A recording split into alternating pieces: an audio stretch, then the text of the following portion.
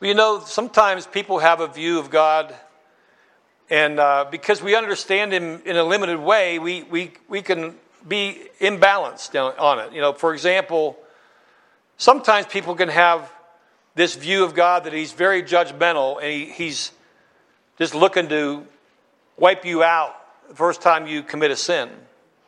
And it's, you kind of walk in that fear. And it could be, something you grew up with. Who knows where all that idea comes from. But sometimes we get this picture of God just looking to find fault, looking to pick us apart for some reason.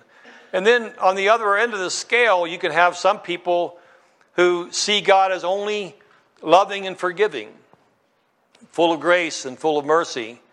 But the fact of the matter is He's both. He's the balance, perfect balance of all those.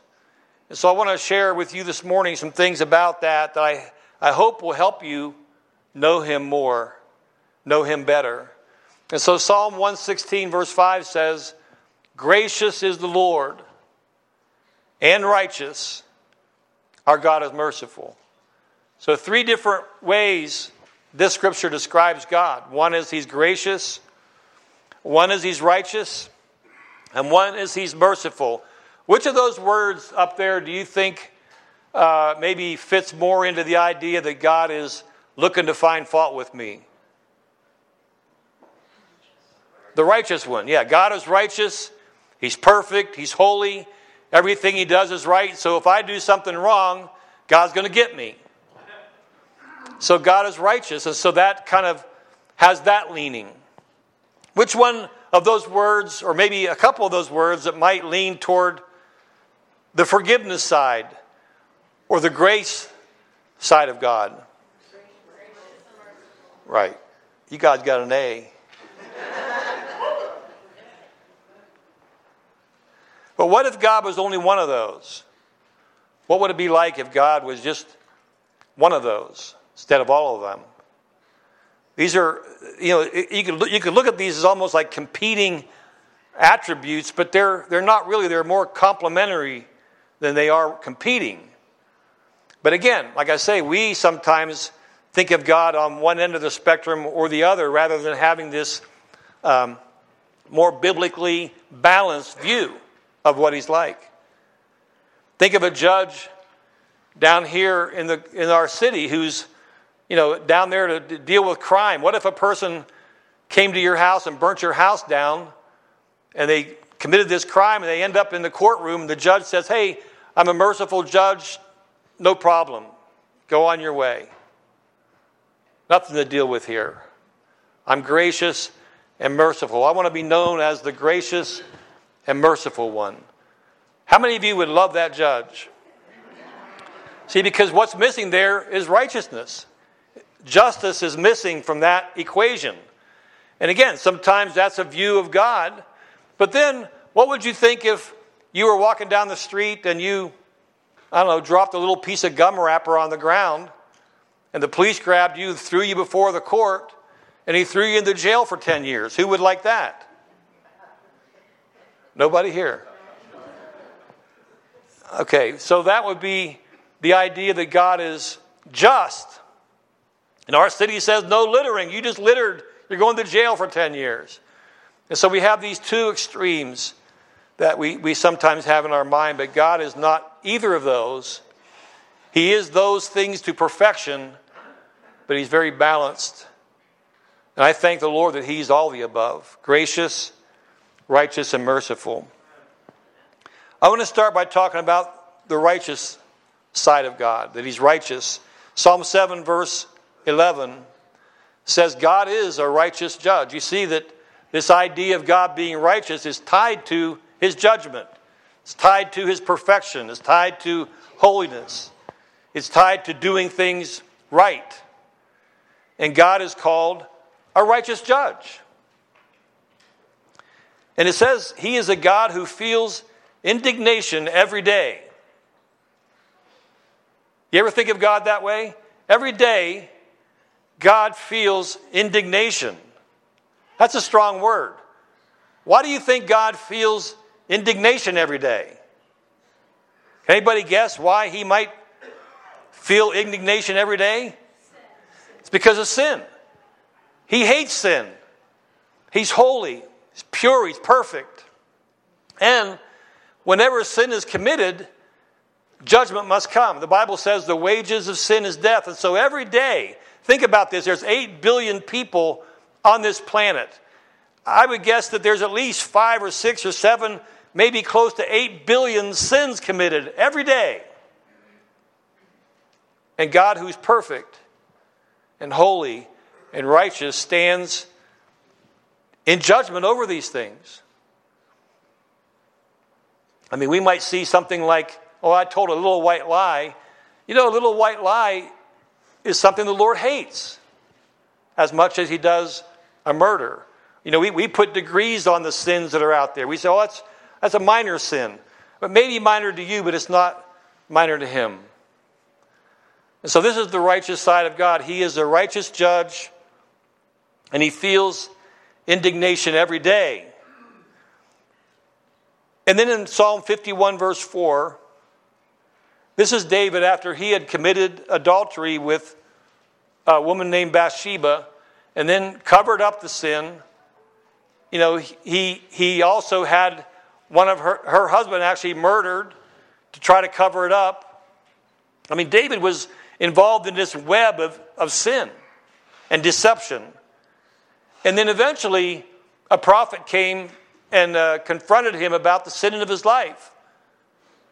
And when the sin was revealed, David said this. He came and wrote Psalm 51, which to me is one of the most beautiful psalms in the whole Bible.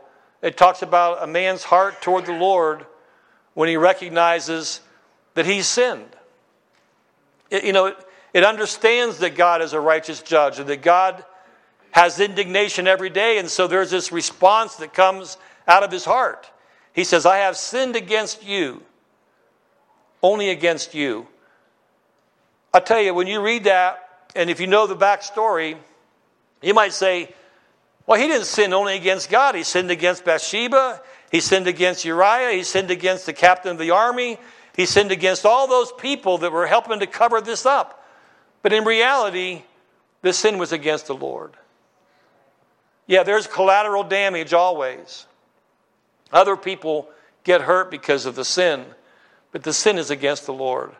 And David recognized that. He says, I have sinned against you and only against you, and I've done what you consider evil. See, he was starting to understand this heart of God, that he has indignation every day.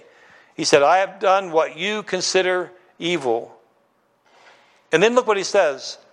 So you are right in judging me. See, we don't want God to judge us.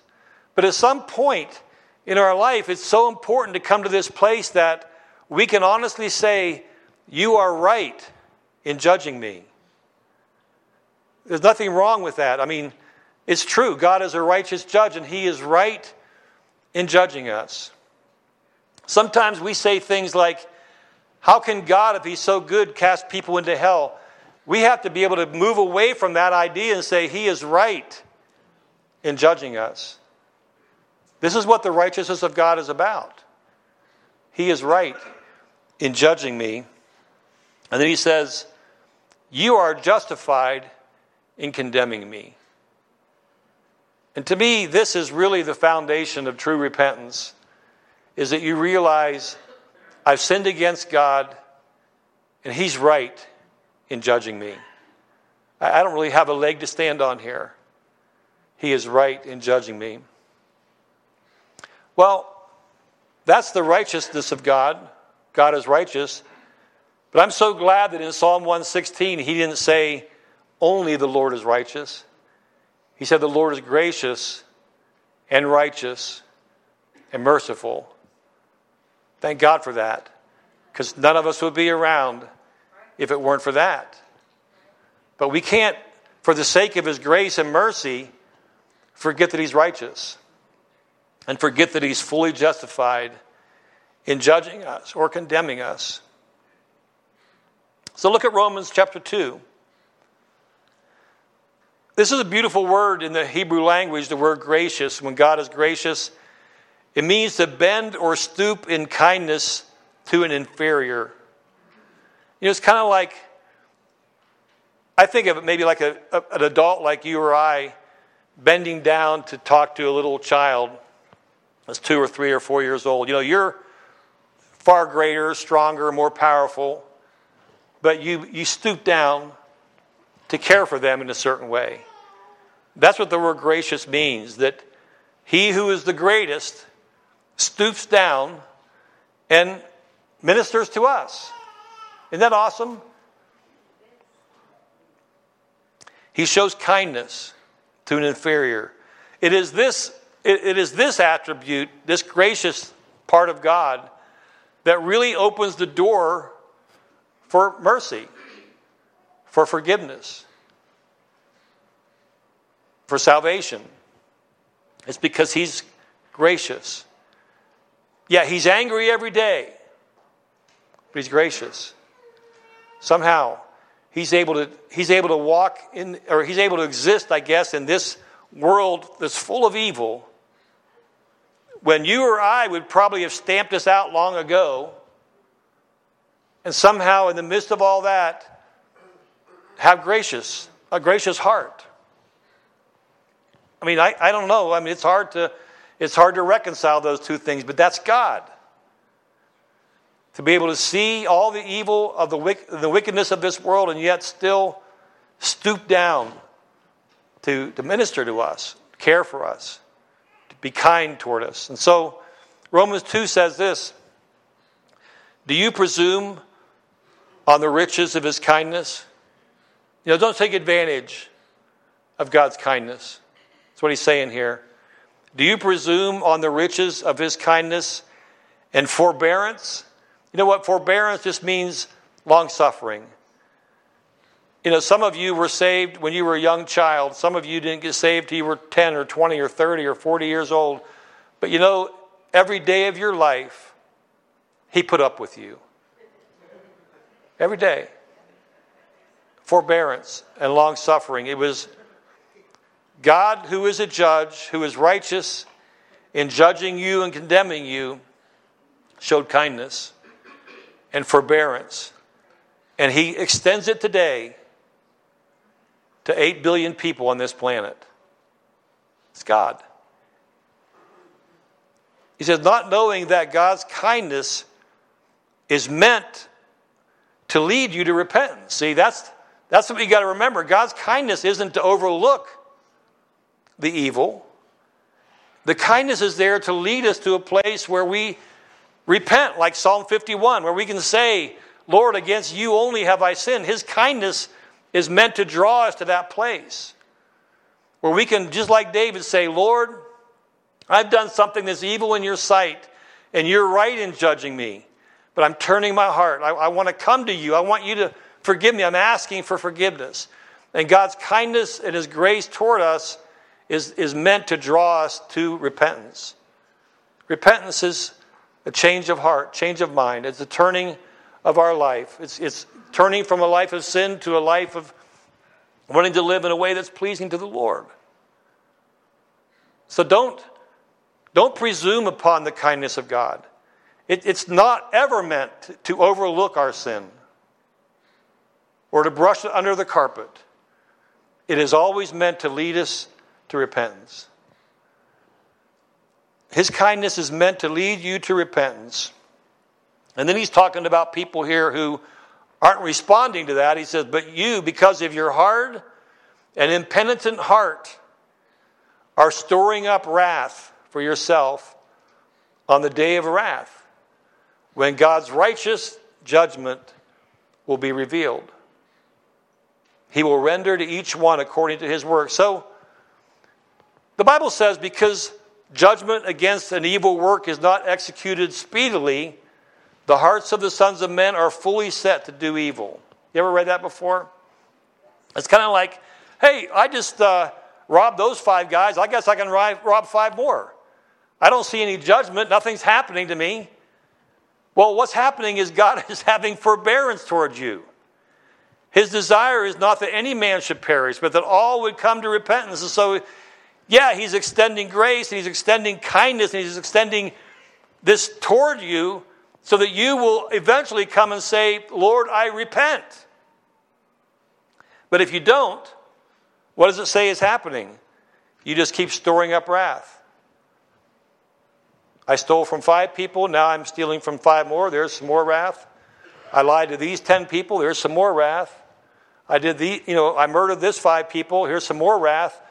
Say, man, God's not judging me. What's happening here? I must be able to get away with anything. No, what you're doing is you're storing up wrath against the day of wrath because he's still righteous. Even though he's forbearing, and even though he's kind, and even though he's gracious, he's still righteous. And the person who doesn't repent is simply storing it up for a day when his righteous judgment, as calls it here, the righteous judgment will be revealed. Man, I think that's something we should all keep in our mind. When you feel like, how come the world is so terrible? Why are people getting away with so many terrible things? It is the gracious heart of God. It's the graciousness of God. That's why. If God was lightning quick to bring judgment to sin, none of us would be here. He's extended grace until we can come to repent and somehow escape that judgment that's there. It's waiting. Unless we repent. Now let's look at mercy. Mercy is kind of like you're guilty, you know you deserve it, but somehow the judge lets you off. He gives you mercy instead of judgment. Mercy rejoices against judgment, the Bible says.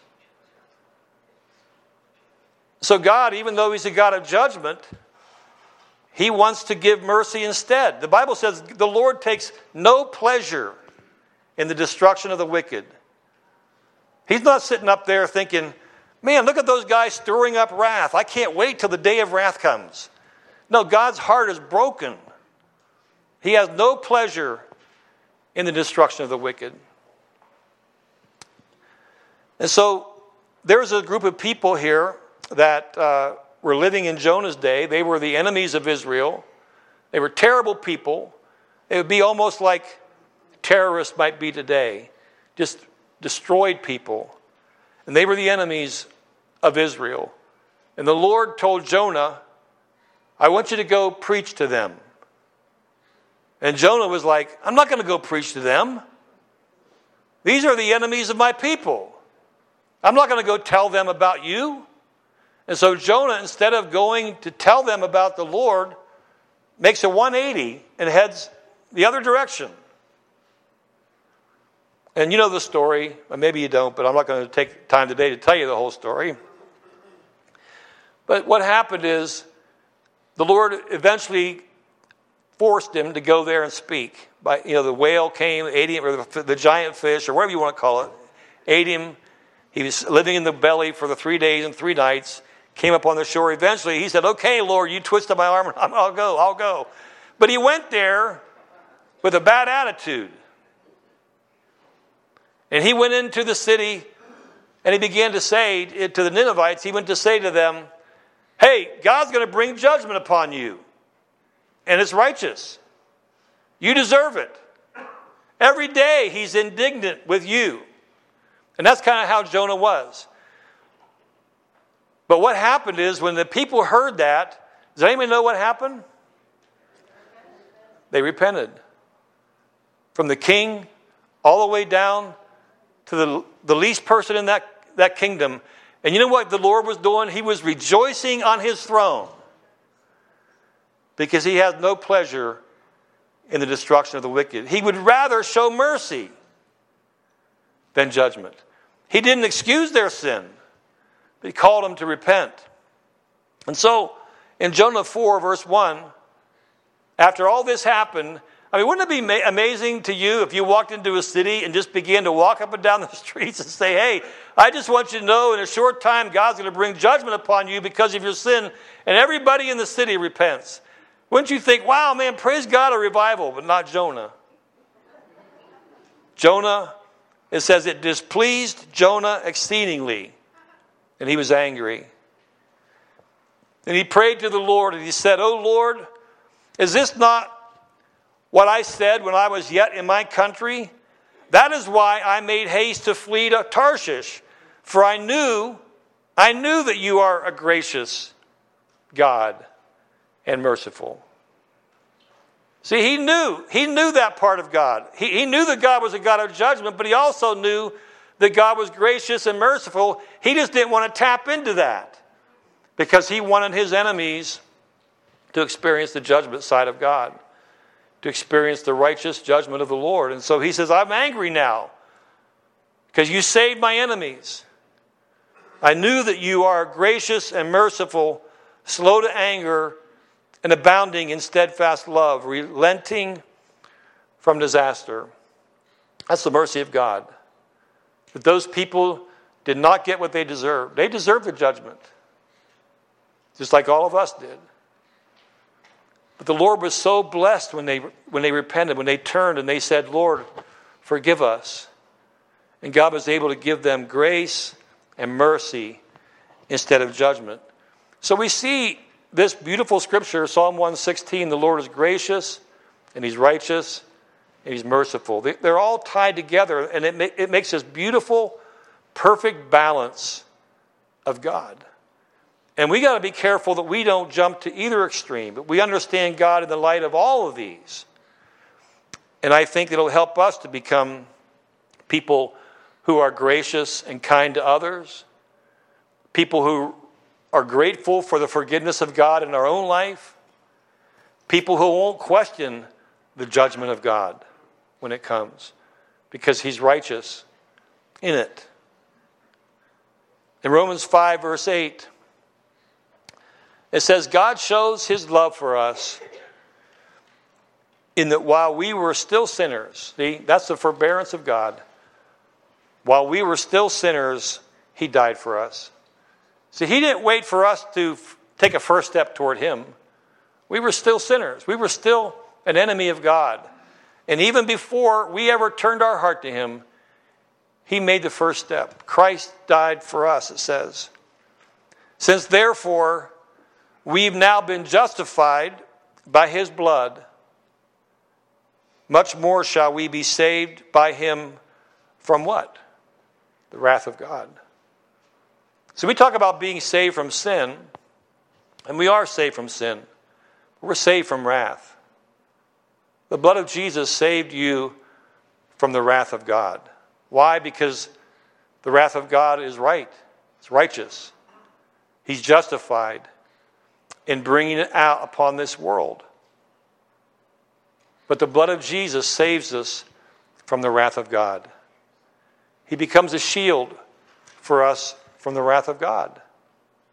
That's the mercy of God. It's the grace of God. But it takes, the only way you get behind that shield is repentance. The turning of our heart. Jesus saved you from the wrath of God.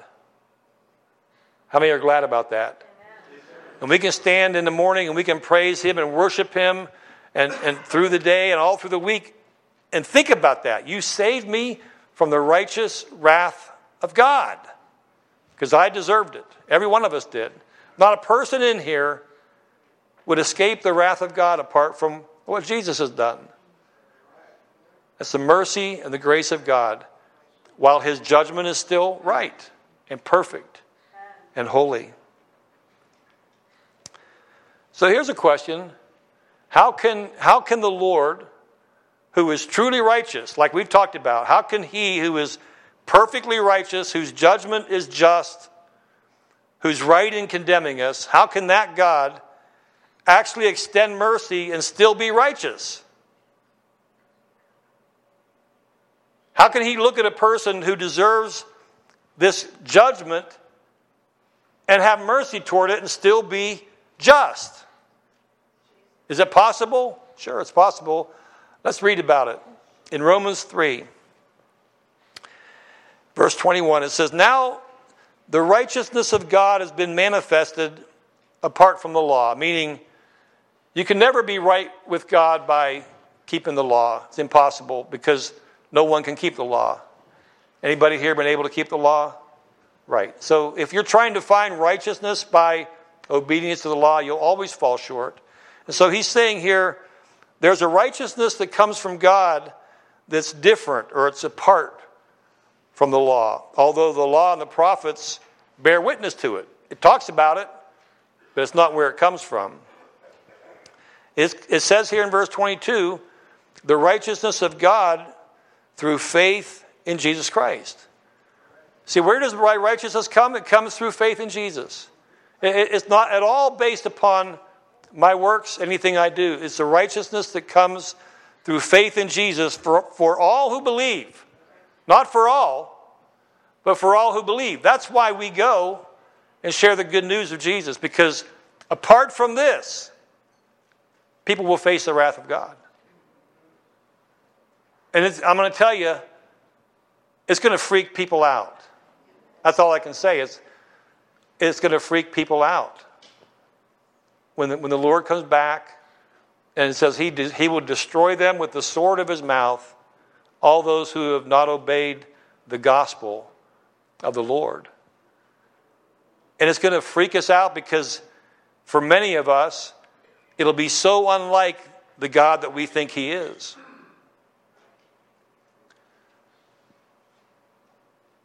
He is righteous in every way. But it's only through faith in Jesus that we can escape the wrath. There's no other way. He says there is no distinction, for all have sinned. Basically the Lord is putting the whole world under this idea, you're a sinner. You deserve the judgment of God. There is no distinction, for all have sinned, and they fall short of the glory of God. And they are justified by his grace as a gift. See, the justification that comes is a gift. How many love getting gifts? You can't wait till your birthday, Christmas morning, you can't sleep. I got to get a gift. God says this is a gift. It's a gift. The God who is righteous in his judgment says, I want to give you a gift. It's a gift of righteousness, so that my wrath will not come. It's a gift of grace. It's a gift of my mercy, because God has no pleasure in the destruction of the wicked. He says, you are justified by his grace as a gift through the redemption that's in Christ Jesus, whom God has put forward as a propitiation. What's that? A propitiation just means this is what satisfies the wrath of God. See, God, the reason why he's able to forgive and still remain just is because he took our sin upon himself. He didn't sweep it under the carpet. No, every sin has been judged. Every sin has received the judgment of God. It just, he put it upon his son instead of you. And so God is not into covering up, hiding, pushing things out of the way. Oh, go free. No, he's righteous and every sin must be atoned for. But if we have to do it on our own, then we stand under his wrath. And so a gift that he gave us was his own son to be this propitiation, a propitiation by his blood. See, the life of the flesh is in the blood. He gave his life. He gave his life because the wages of sin is death. He gave his life so we could live. And it's to be received by faith, it says. This was to show God's righteousness, because in his divine forbearance, he had passed over former sins. You know, all through history, God passed over sin. They're there, but it was all waiting and pointing to Jesus coming. It was to show his righteousness at the present time, so that he might be just and the justifier. The one who has faith in Jesus. He's both just and the justifier. That's how it's possible for God to remain just, or to be righteous, to be perfect in that sense, and still justify us. It's because he's not sweeping our sin under the carpet. He's saying, I'm taking it upon myself through Jesus. He became just and the justifier. God is just. No sin is left unatoned for. He's just. He's perfectly just. I don't know, man. Jesus is the one day who will judge us. You know that? The Bible tells us how the Father has committed all judgment to the Son. When we talk about standing before the judgment seat of Christ or the great white throne of judgment, Jesus is the one who will be there executing judgment. But who greater? Who greater to execute the judgment upon mankind than the one who took upon himself the sin of the entire world? He's just and the justifier. And on that day, when he brings the judgment upon this world, we'll all have to stand there and say, just and true, righteous are you in your judgments, O Lord. And he will remain just forever. There's never a hint of imperfection in his justice or righteousness or holiness. But at the same time, he's able to extend mercy and forgiveness to anybody who will come and repent, because he takes upon himself the sin of the world, shielding us from the wrath of God. So, I'd like you to stand with me as we close.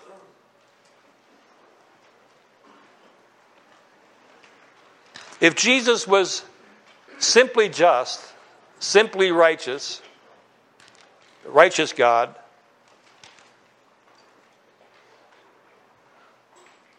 he would demand punishment for all the sins of the world. None of us would escape that. If he was only just.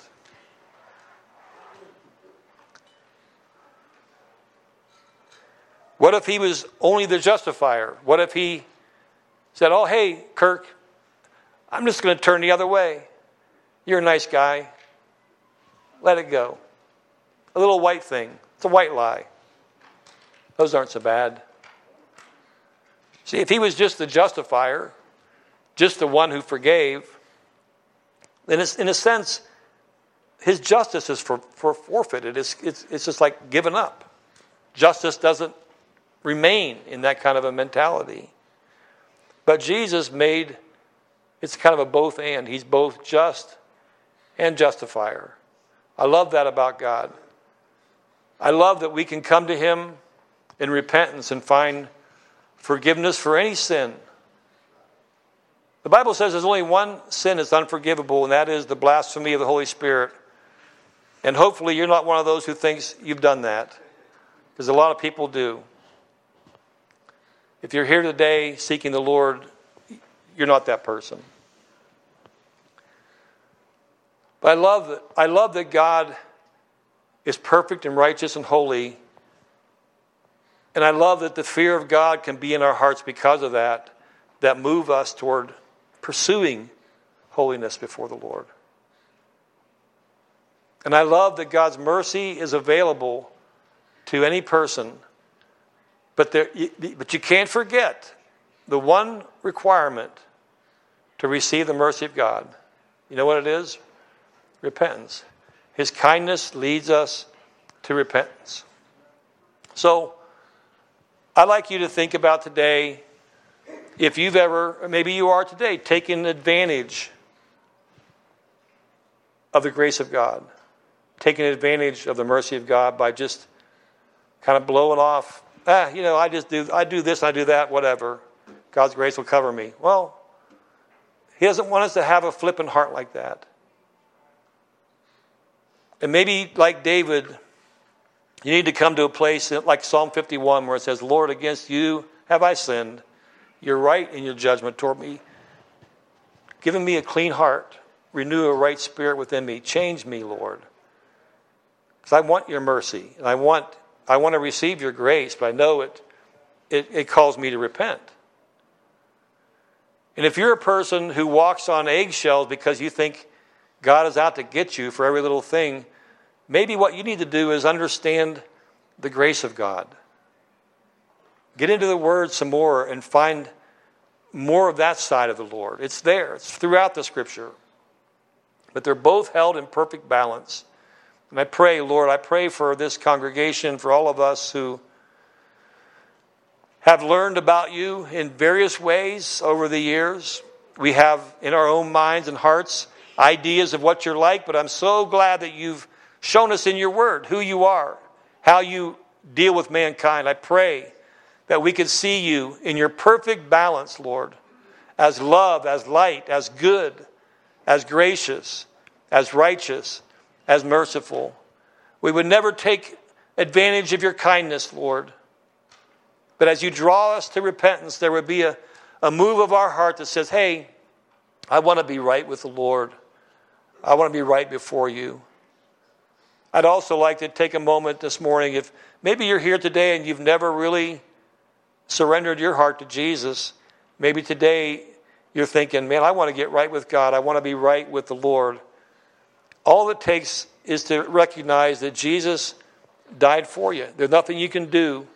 There's nothing you can do to get right with God other than repent and believe that Jesus died in your place and begin to live for him. The repentance is not just a prayer. It is a change in the direction of your life.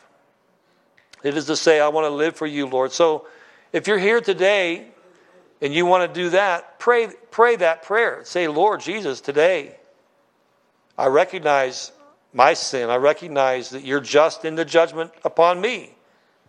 And I know you reach out to me with kindness, but it's to call me to repent. So today I turn my heart to you. I ask for forgiveness. I ask you to come and live inside of me, Lord, and help me live for you from this day forward. Pray that prayer and trust that Jesus will hear you and respond to you because he desires that relationship with you. He has no pleasure in the destruction of the wicked. Thank you, Lord. I pray for all this in Jesus' name. Amen.